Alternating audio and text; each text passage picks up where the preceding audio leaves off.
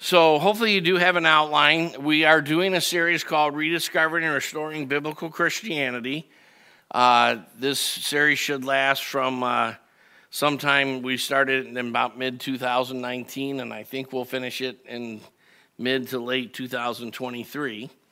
And we are looking at 15 emphases of the Word of God, of Scripture, that we think need to be rediscovered. That is, we need to do a rethink. We need to dig deep. We need to study them. You know, one of the principles of interpreting Scripture is that Scripture interprets Scripture. And so the 15 emphases are on the board back of us, and then that is designed so emphasis 6 and through 10 will come up, and then 11 through 15, then it'll go back through 1 through 5. But the Word of God is kind of a short statement there. But what we're really trying to do with the Word of God is get back to understanding that all Scripture is inspired by God. It's a doctrine called the plenary inspiration of Scripture. It's mentioned in your outline under Roman numeral 4, which was because the first message we did when we turned to emphasis 5, we spent about 9 months going through the first 4 emphases that are listed up there. And then emphasis 5, we started by talking about the idea of restoring the whole Scripture. So many times today people know parts of Scripture, and there are actual paradigms of interpretation, principles of hermeneutics that are rampant in the church today that cause us to think certain parts of Scripture are more important than other parts of Scripture. And you can't interpret Scripture apart from the other parts of Scripture. The key to interpreting any one Scripture is, what does the whole Scripture say? And so that's what we've been kind of looking at in the last 5 messages or so, which takes us through the first 7 or so Roman numerals in your review. Up toward the top, under where today's title is Emphasis 5D, small c, brief introductory survey of the Pentateuch, which is the first 5 books of the Bible, often called the books of Moses, the Torah, the law, and so forth. And we're focusing at this time on Genesis, and we'll probably be on that focus for another week beyond this week. So we're probably doing 4 or 5 weeks on just Genesis. But we're looking at the whole Pentateuch at the same time a little bit. So last week we looked at 7 reasons that both Genesis and the first 5 books of the Bible, called the Pentateuch, are foundational to studying all of Scripture. Many Christians today have not read those books. Or if they have read them, they've read Genesis maybe. But you need to read all 5 of those books to understand any of the Bible. They're foundational. And so we gave 7 reasons for that. I started to say, and I got off track, up under the title 5DC, there's today's date, and then it says request outlines by emailing Stephen Leopold. Now, eventually, we're actually in the process of redoing our website. So if you don't know this, all the messages, both the 9:30 messages and the 10:30 messages, are on the website as podcasts going back to, I think, around 2014. And the outlines are available for my messages. Now, some of guys like John Weiss didn't do outlines that he made public. But my outlines are always available through emailing Stephen Leopold, and his email's up at the top there. Soon, the outlines will be right on the website as PDFs, and it will help you if you have the outlines. And it's not a problem to email you the outlines. And we even have little pre-made emails where if you want a particular series like the Grace Upon Grace series, Stephen will send you all the links to the whole series with all the outlines all in one email, and all you got to do is click on the links and listen to the whole series. So So that's hopefully good news for you. All right, so today we're going to continue on in looking at the Pentateuch and with a particular emphasis on Genesis, and we're going to talk about 10 major themes. So I need you to hear this kind of accurately. Keep this in mind. All the major themes of the Bible start in Genesis chapters 1, 2, and 3. All of them are further elaborated and developed in the rest of the book of Genesis. Then they're further elaborated and developed in Exodus through Deuteronomy, the other 4 books that Moses wrote. And then finally, they're developed, next, they're developed in the rest of the Old Testament. And finally, they're culminated in the New Testament. So the Bible was written over a 2,000-year period.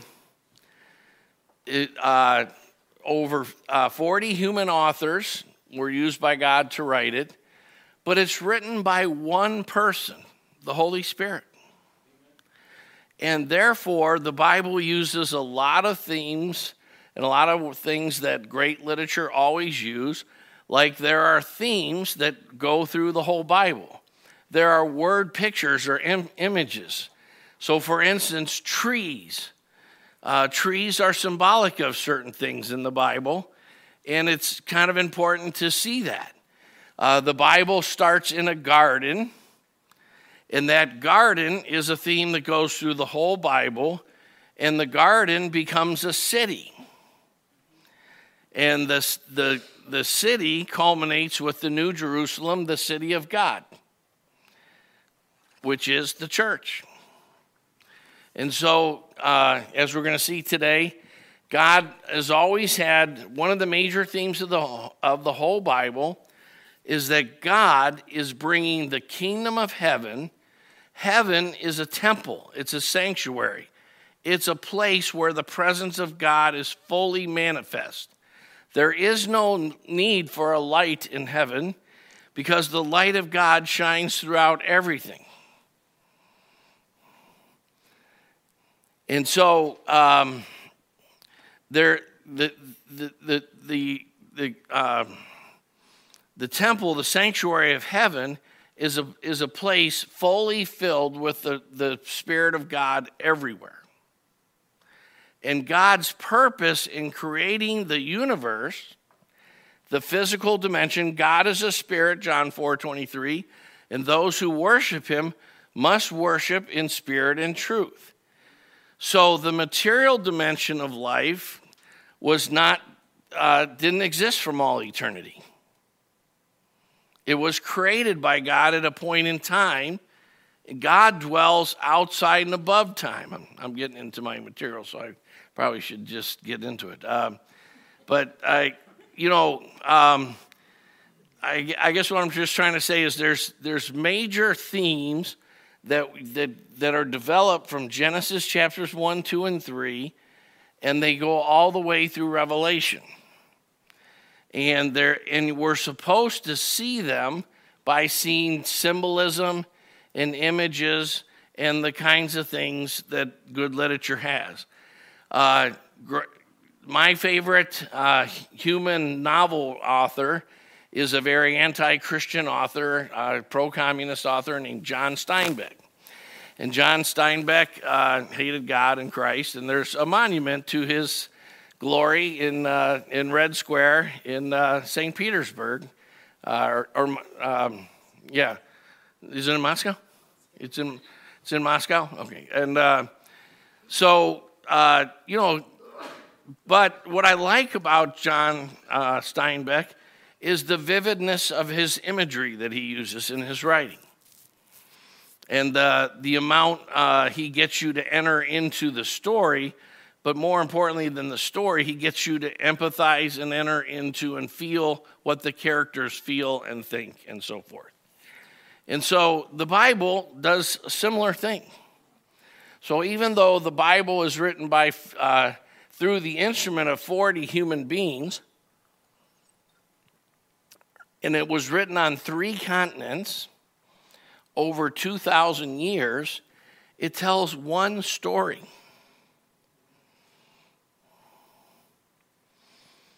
And it's the greatest story that was ever told, of course. So as you're following the outline, at the top there's a couple verses listed that are key to this series. Isaiah 2, 1 through 4 is quoted by Micah in Micah chapter 4, 1 through 5. They were contemporaries and traveled together. And one of them plagiarized off the other one. So, there you go. So, again, we looked at the 7 reasons why Genesis and the Pentateuch are foundational last week. Then we looked at the 10 major divisions of Genesis, all of which start with a phrase, "These are the generations of." Genesis is a book of fathers and sons, and in some cases, mothers and daughters. There's several mothers and daughters that are very important in Genesis, like Eve, the mother of all human beings, Sarah, Rebecca, Rachel and Leah Gray, and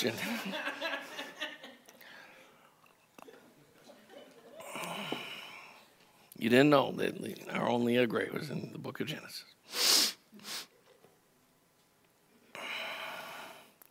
Last week, we covered that, ironically, on Father's Day.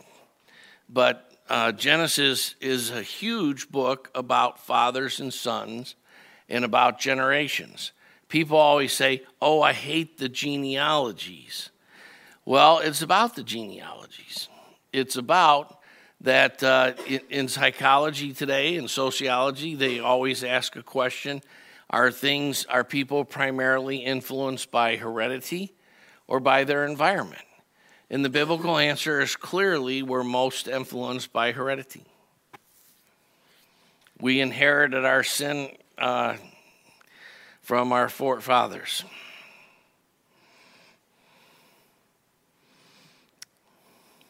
And one of the things that's kind of interesting is you always were taught in biology classes that if you cut the tail off of a mouse, and then you cut the tail off of its son or daughter's mouse and so forth, and do this for 20 generations, the 21st generation will still be born with a tail.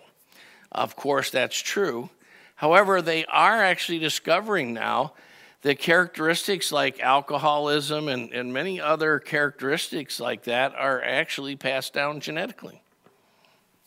And your actual sins and character somehow influence traits that you'll pass down. And that's actually undeniable scientifically at this point. And that's what we should expect because of the whole idea of spiritual heritage and so forth. All right, so today we're going to look at 10 major biblical themes. Again, they start in Genesis 1, 2, and 3. They're developed further in the book of Genesis. They're developed still further in the Pentateuch and so forth, all the way through to the New Testament. The first one is that God is eternal creator. God is outside and above time. So I love the song Amazing Grace. Who doesn't? Does anybody not like the song Amazing Grace?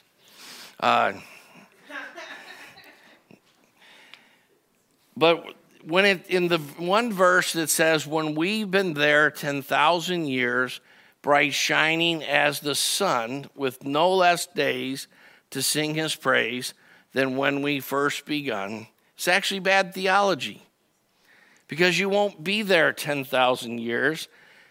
The presence of God just is. It's outside and above time. And we'll be there forever and ever and ever. but time is irrelevant. God created time as part of his purposes in creating mankind to build his temple into a body of people.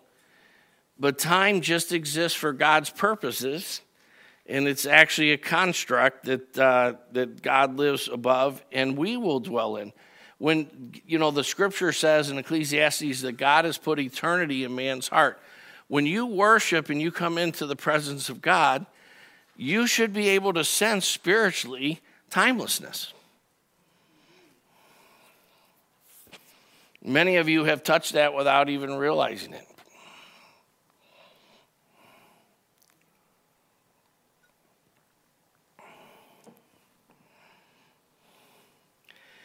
So the Bible starts with, I have there Colossians 1:16. You might want to look that up. It's a verse about how God created all things. And the Bible starts with, in the beginning. The old joke, when is baseball first talked about in the Bible? Genesis 1:1, in the beginning. The Greek word there is arche. It's the same exact phrase that John uses in his gospel, John chapter 1, verse 1, enarche and halagos. In the beginning was the Word. Okay, so arche we get archaic from, and it means in the ages past. It's a word that denotes outside and above time, before there was time. Isn't there like a Disney movie like The Land Before Time or something? Isn't there something like that? For little kids. So in the beginning, God created. That's a huge phrase because the material realm didn't exist. God spoke it into being. Now that's important because if you look at the four major worldviews, polytheism, pantheism, theism or monotheism, and lastly, materialism. A materialist worldview believes that matter is forever. But matter is always breaking down into forms that are less structured and less, and the energy is released and so forth. And so actually, if matter was forever, we wouldn't be here because it would all broke down into nothingness trillions and trillions and trillions and trillions of years ago. Matter had to start at a point in time. Whether you want to believe in something like the Big Bang Theory or whatever. And so when God said, let there be light, the Hebrew word, and then even in the Septuagint, it really means let there be light. And it's a creative word that's continuing to be. So light is continuing to be created. So what mankind just recently discovered in the last few decades, that the universes and the galaxies and the solar systems are still rolling out at the edges of the universe. The Bible told us that in Genesis chapter 1. And there will be no end to that. The universe will continue to spin off new galaxies, which will contain new solar systems, unless God has some reason that he's going to eventually say, that's enough. But the Bible doesn't seem to hint at that.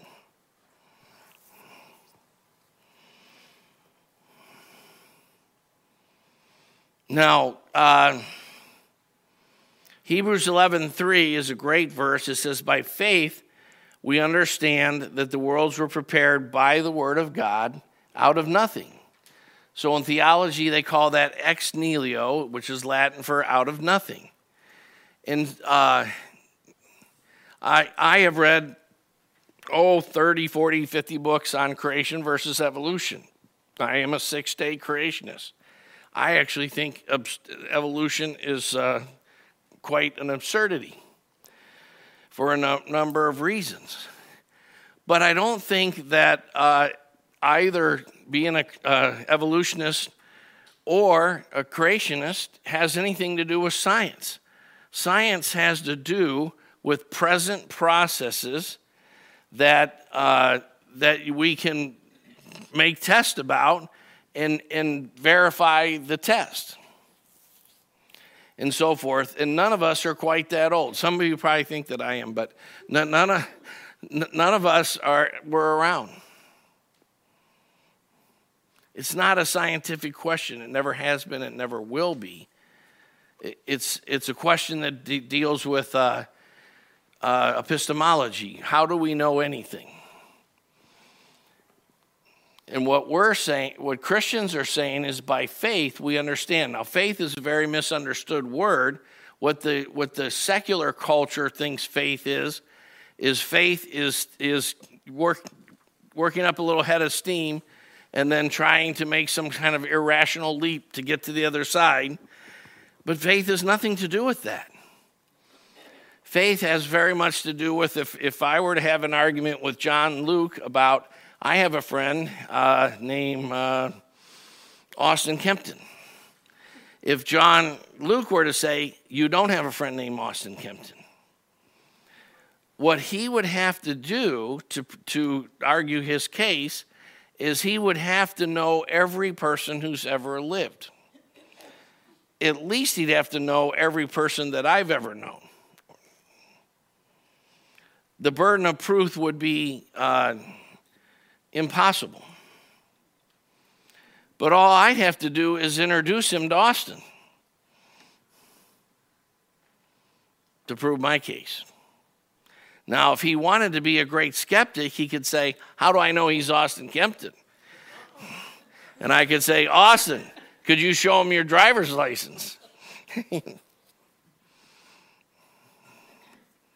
Now, he could continue to be a skeptic. Well, how do I know he didn't steal this driver's license? Or it doesn't have, false information on it or something.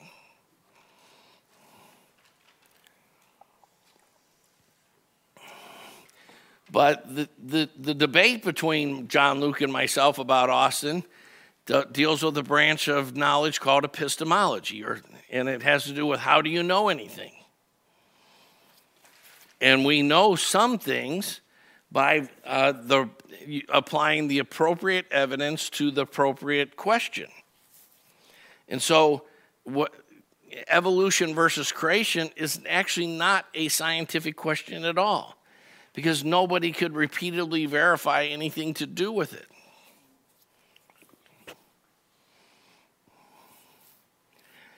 But there is a knowing and a knowing for certain. In the Gospel of John, it says, whoever has believed Christ has set his seal that God is true. I'll tell you how I could give you arguments today about spontaneous generation. So, for instance, if evolution were true, then at some place, somehow, life had to come from non-life. Believe it or not, lots of your tax dollars go to people who want to prove that that can happen. And no one has ever got close. Every 10 or 15 years or so, there's some, article that somebody has, created life from non-life in a test tube in Belgium or somewhere. And it always proves to be a hoax. So, the only difference between Darwin, if you go back and look at the ancient mythopoeic literature of, say, the Egyptians, their stories say stuff like, in the beginning there was the primeval muck, like very similar to the Big Bang Theory, right? And out of the primeval muck came a cow. And Darwin, being much more intelligent, said, out of the primeval muck came a single-cell organism. That seems so much more believable until you realize that how complex a single-celled organism is. And you still have the problem with inanimate has to become adamant. Now that's just one issue in the creation evolution debate. But I'm not a creationist because of that. I'm a creationist because when I was 17 years old, God came knocking at my door and revealed himself to me. And I became a Christian. And I had some pretty intense out-of-the-body experiences because I was very heavy into the Eastern religion side of psychedelic drugs, where your spirit leaves your body and you meet soul guides and all this kind of stuff. And I started going to hell regularly and often, and I couldn't stop it. And I had no control over it. This happened to me at all times of day and night, and I was fighting for my very sanity. And so as I decided I was going to follow Christ, because I knew that I had to make an eternal decision, as the very first night this happened, I didn't know where to turn, because I had been a product of the hippie generation, and there was a doctrine called the generation gap. And we were taught that anybody that was a little older was untrustworthy. And the only Christians I knew were over 40. And when you're 17, you don't realize how soon you're going to be over 40 yourself. And so I knew, which is very much in the nature of things and the way God reveals himself, I knew that I should start reading the Bible. And I read Genesis 1, 2, and 3. And my entire life, I had been brainwashed in evolution. In every school, I read about cavemen on the back of the Wheaties box while I was eating cereal. The whole culture believes in evolution. And so I am reading about Adam and Eve and so forth, and I said, Lord, do you want us to believe that it literally happened this way? And the Spirit of God spoke deeply to me. Yes, this is how it happened. This is accurate history. And I became a creationist that moment. And by faith, I understood. And quite quickly, within seconds, the absurdity of evolution started to become clear to me. Not just the spontaneous generation thing, but there's hundreds of problems with evolutionary thinking. For instance, when you take complex organisms and you introduce a change in them, the chances of that being a positive change are infinitesimal. All mutations are a loss in information. The chance for a fortuitous mutation is 1 in billions.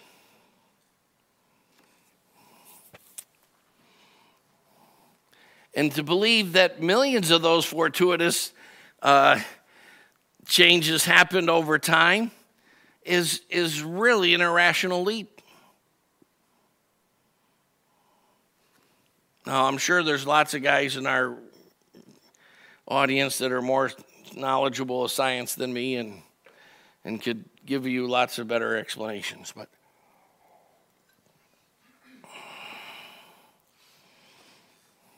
there's, of course, the whole issue of age and time.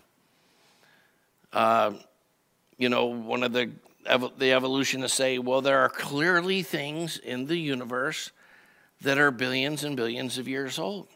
And as a person who believes the universe started around 6,000 or 7,000 years ago, I say, of course there are. Jesus created wine as his first miracle. And I know enough about wine to know the best wines are aged in a very meticulous way at very controlled temperatures and humidities and the right kinds of oak tasting barrels and so forth. As those of you who know about bourbon and so forth know that also applies. right? So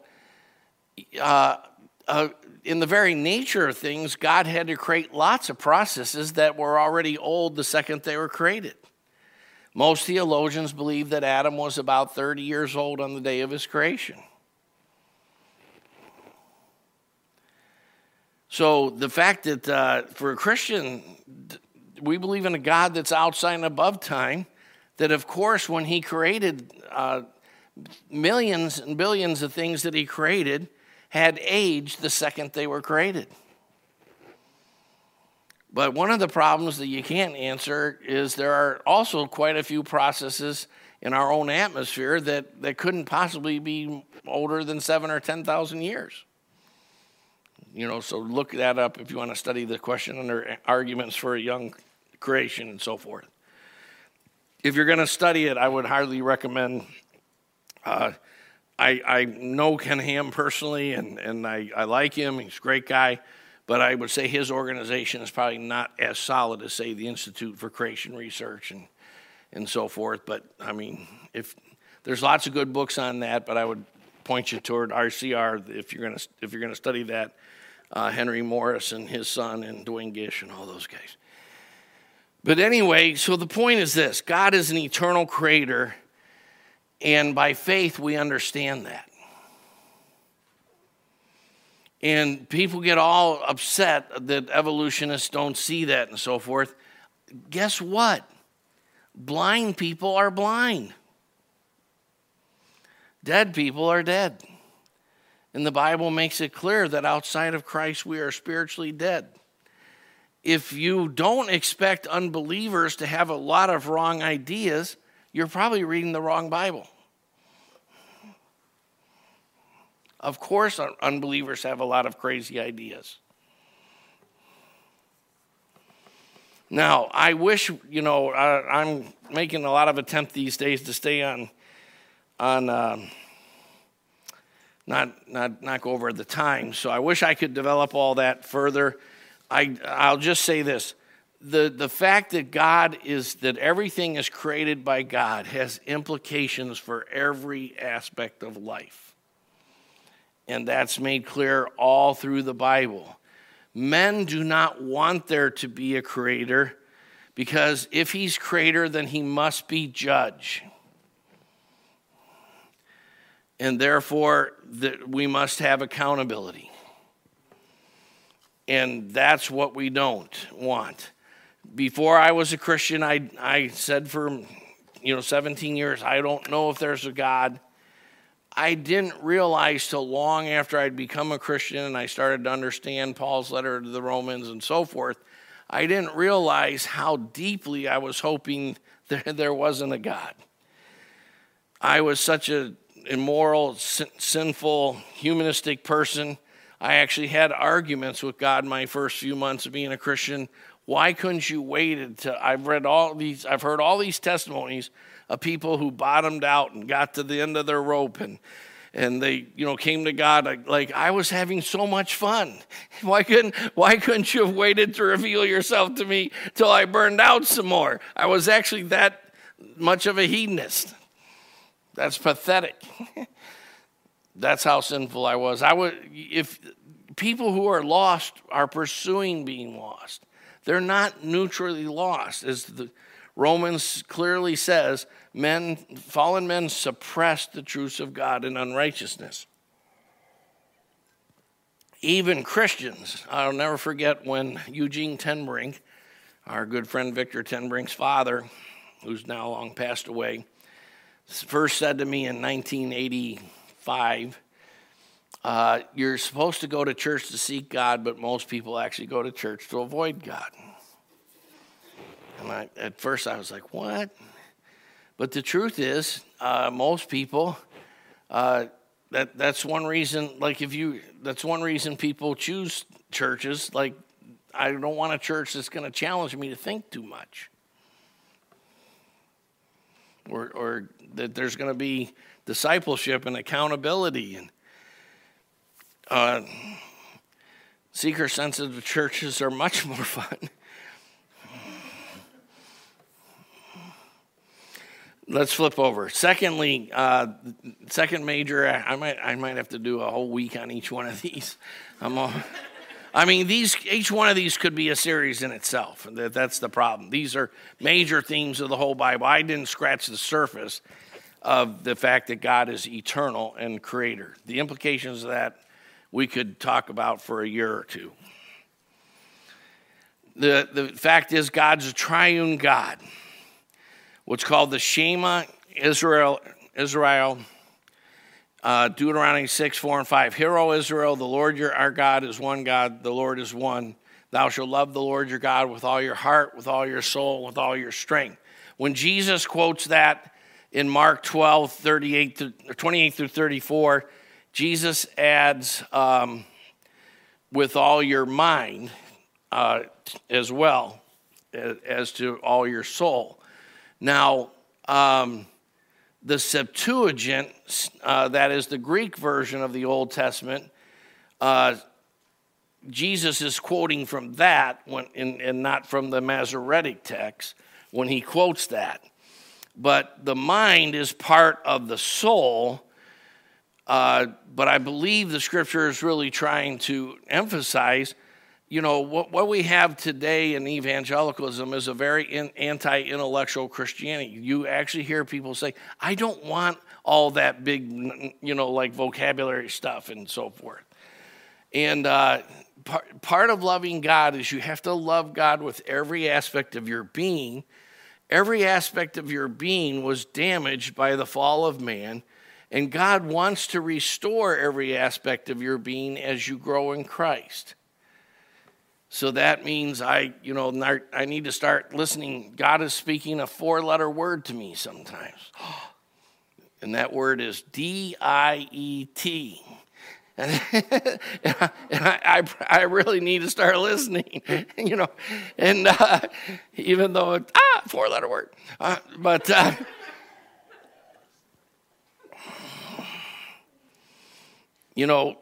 God wants you to love him with your physical being.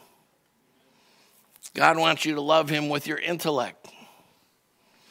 God wants you to love him with your emotions. Part of walking with God is to become more emotionally mature and stable. God wants you to develop your social skills. It's amazing how poor some Christians' social skills are. That's not godly.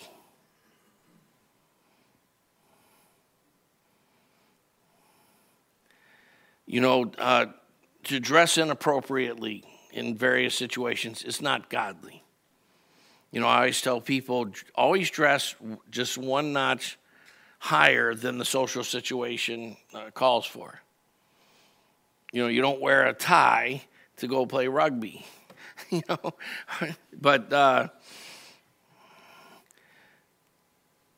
But sometimes we put no attention on these kind of things, and that's not loving God. Now, the whole idea of the Trinity and that there's 3 persons in one being has implications for everything. Again, we could do a whole series on this, and some of the implications are that the Trinity is the matrix for all of life. Do you know what God's called your marriage to be? As good a fellowship as the Father, Son, and the Holy Spirit have. You think you have a great marriage? Think again. God's called our fellowship to be based on as good as the Father, Son, and the Holy Spirit. Now, a lot of people like the fact that at Grace Christian Fellowship, compared to the rest of our culture, there's a lot of community here. But there's a lot of room to grow in community. We're not that great at relationships.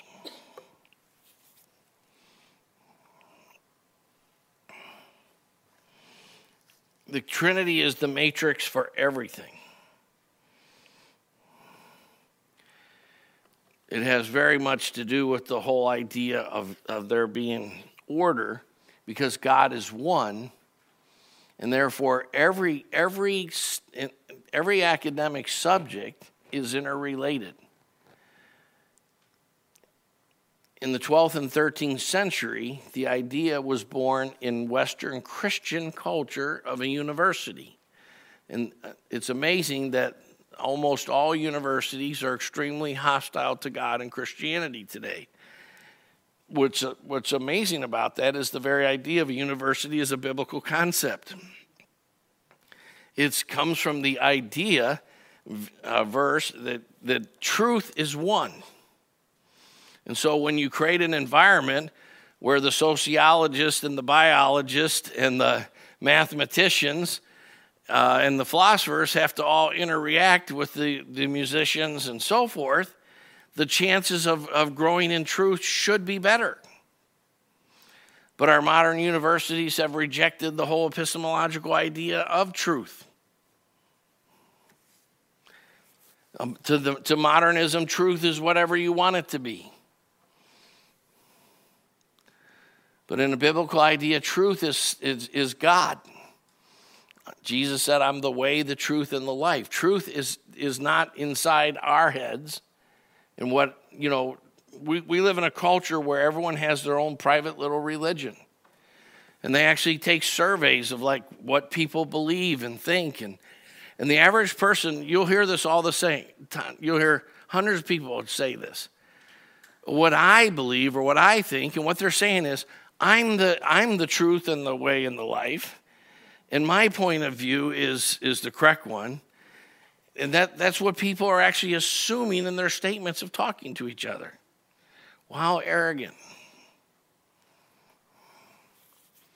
Man, I wish I had about another 17 years to talk. The longest message I ever gave was 7 hours. We're not going to go quite that long today. Dominion or kingdom. The fact is, God lives in an eternal kingdom. When Jesus was teaching us to pray, he wasn't teaching us that we should recite the Lord's Prayer. I'm all for reciting the Lord's Prayer because when he says don't use vain repetition, a lot of evangelicals interpret that as we shouldn't say pre-written prayers that we've memorized. What he's coming against is a formula that if I say something like Jesus, Mary, and Joseph, Jesus, Mary, and Joseph, Jesus, Mary, and Joseph over and over, that somehow I'm going to unlock the door to get the prize or something. There's actually an idea in Roman Catholicism called ejaculations where you say some kind of formula like that, and if you say it 10,000 times, you kind of earn brownie points or something. That idea was very prevalent in the day of Christ. Jesus is saying, don't think that you can just say some chant over and over and over again and somehow that manipulate God with it. Just like in the faith message versions of Christianity, that if you say, I believe and I confess, and if you confess and believe, then you make God do stuff. That's called witchcraft. It's called the faith message, but it's actually witchcraft. It's taught in a lot of churches today. Jesus is not talking about pre-written prayers that we memorize and repeat. He's talking about a belief that the formula of memorizing them and repeating them is like a magic potion that's going to open, make God do what we want him to do. That's what he's talking about. So it's fine to quote pre-written prayers. They're great. And what Jesus was teaching us, though, in Matthew 6, and when the disciples asked him to teach them a prayer, he was not teaching them a formula to repeat. It's an outline. It's the approach to prayer. So part of that is we're to pray, thy kingdom come, thy will be done on earth as it is in heaven. So what we're supposed to pray is things that will release God's will into the earth. Heaven is a place where everything is done perfectly according to God's will. There's no disobedience or sin in heaven. nor are there any of the consequences of sins. There's not aging or death or sickness. There's not cancer, what have you.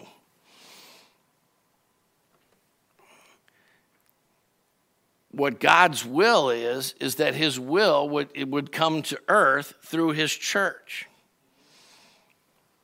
So God, that's what dominion is about. Dominion is about bringing the kingdom. When man sinned, the earth became under the dominion of sin, Satan, and that was therefore subject to the laws of sin and death and so forth. God has purchased the kingdom back through the incarnation, the sinless life, the death, burial of Christ. And so in Christ, we are supposed to be bringing God's will into every area of our lives individually, our lives as families. The church is supposed to be a family of families. You know, there's no big secret to how we decide who's going to be leaders and stuff. I look first and foremost at how's the marriages, how's the kids turning out, this kind of thing, because thy kingdom come, thy will be done on earth as it is in heaven. You know, that there's a humanist psychologist that's rich and famous and has a TV show called Dr. Phil. I'm sure most of you have probably heard of him. And he has a little line, he goes, how's that working for you? That's, I actually say that to people all the time. They tell me, well, I'm doing this, and this, and this. Oh, how's that working? Because that's the bottom line is like, how's that working? True faith always produces works. And God's will, you didn't choose him. He chose you, and he appointed you to bear fruit. And he wants your fruit to be eternal. So when, we have what we call the 5 C's of leadership in this church, the caller before the calling, because so often in our idolatrous, sinful hearts, we want to put our calling ahead of the caller. Anybody ever done that? I've struggled with that my whole Christian life. I have to constantly take that before the Lord. Lord, conquer me. Make it that I'm about you, the caller, not about my vocational or ministry calling, that whatever I do there is just because I love you. That's so important. Character before charisma. We see all the time in the sports world especially, but in the music world, so forth, you see people whose lives are destroyed because their giftedness outruns their character. Right?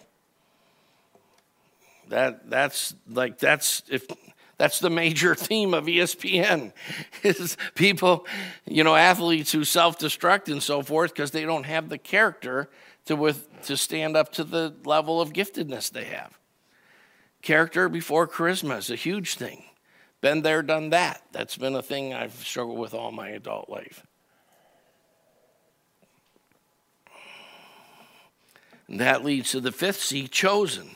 And the way God chooses is he starts to put fruitfulness on your kids, on your vocation, on your people you're leading to Christ. People don't lead, you don't lead people to Christ. If anything, ministry is like being a midwife. God gives us the grace, as Paul said that he planted, Apollos watered, but God causes the growth. Ministry, fruitfulness in ministry is just the blessing of God. As you grow closer to Christ, he'll make you fruitful. And it's a part of the way he guides us. If your efforts aren't being that fruitful, it's because God wants you to adjust your thinking.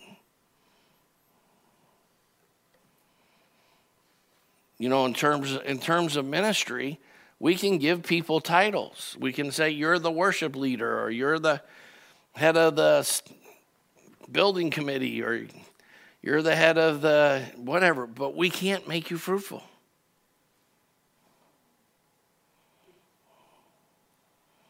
You know, I do my best, you know, to disciple people and so forth, but I'm always amazed when someone starts to become fruitful, because it's like somehow they got fruitful despite the fact that half the stuff I told them probably confused them to death. You know, you know.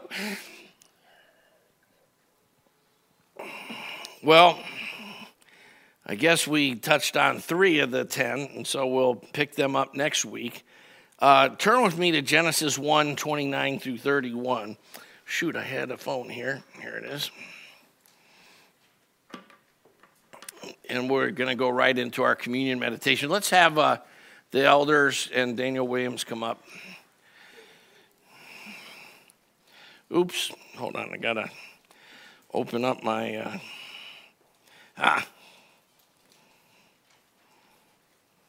Come on. Slow Bible, slow phone.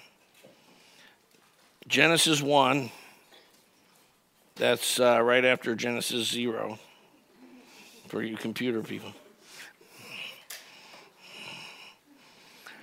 Verses 29 through 31.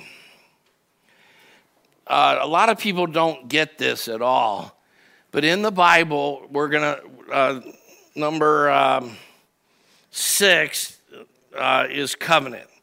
And, you know, you could make a good case for each of these 10 major themes that this is the most important one. Certainly you could with covenant. If you know that we have a book of the year idea, and years ago, 3 or 4 years ago, we had a book called The Heart of the Old Testament by somebody Youngblood.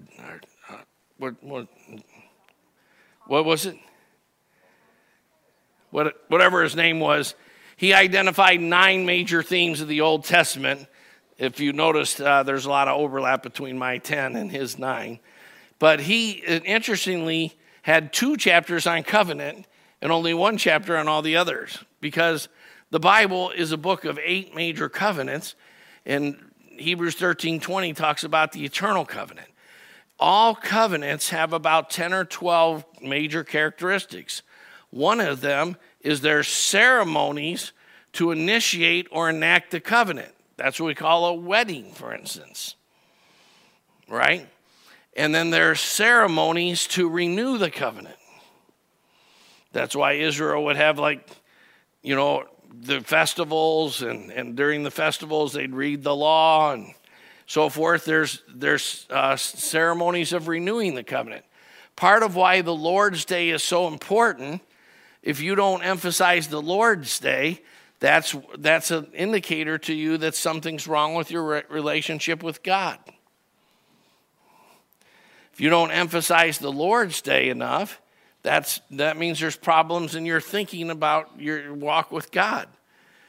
And one of the things that Jesus did is Jesus initiated the Lord's Supper, also called Eucharist, which means Thanksgiving.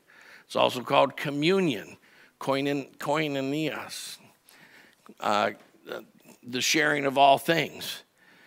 And when Jesus initiated this, he did it with bread and wine, because all covenants have ceremonies of an initiation, and those ceremonies always involve food and drink. So the first covenant in the Bible is called the eternal covenant. The second covenant is called the dominion covenant or the creation covenant. Because of the misunderstandings about covenant in our time period, almost all theologians call the Adamic covenant, it's called 3 different things. The covenant of Adam. Some of the covenants are named after the people, like the Abrahamic covenant, the Noahic covenant, the Davidic covenant, and so forth. Sometimes they're named after what the major idea of them, like the Noahic covenant is sometimes called the societal covenant. The covenant with Adam is sometimes called the creation covenant or the dominion covenant. And because of not understanding covenant, Even the best of theologians today will call that a covenant of works. But all covenants have requirements for obedience, and they have sanctions for obedience and sanctions for disobedience. There's blessings for obeying and curses for disobeying. And all covenants are initiated by God, the covenant sovereign. They're what's called Susan tree covenants. The biblical covenants are based on the formula for covenants in the ancient cultures like Mesopotamia and so forth. And they're between a sovereign and his vassals.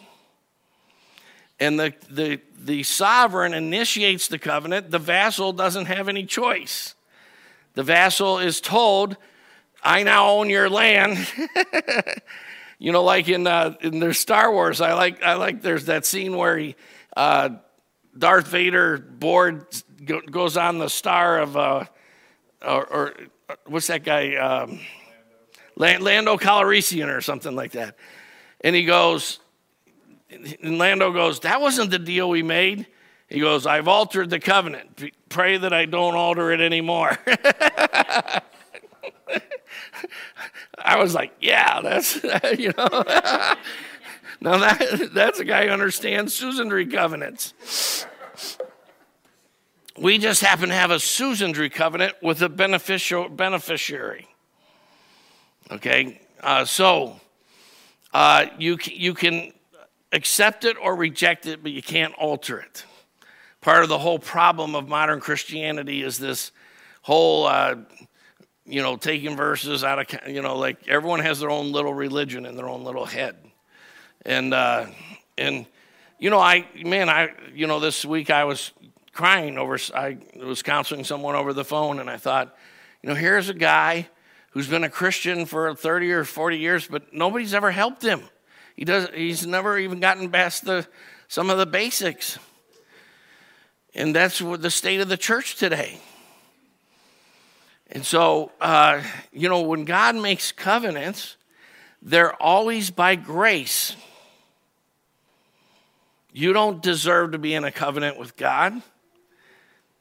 And those covenants always have requirements for obedience.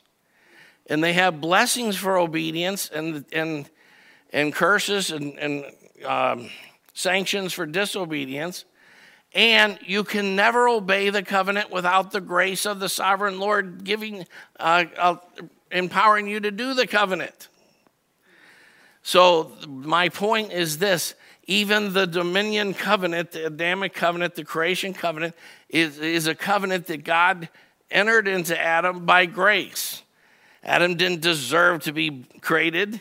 He didn't deserve to be created in relationship with God. And like in the new covenant, this is, if how can you say you love God if you don't love your brothers who were made in the image of God? There's a requirement. Jesus said, if you love me, you'll keep my commandments. All covenants have commandments. And so the dominion covenant was a covenant like all the other covenants. It's not like one covenant in the Bible is different than all the others. It's a covenant of grace. And it has ceremonies for enactment. And so that's why in Genesis 1:29 it says, then God said, behold, I've given you every plant yielding seed that's on the surface of all the earth, and every tree which has fruit yielding seed, it shall be food for you. And to every beast on the earth, and to every bird of the sky, and to everything that moves on the earth which has life, I have given every green plant for food. And it was so.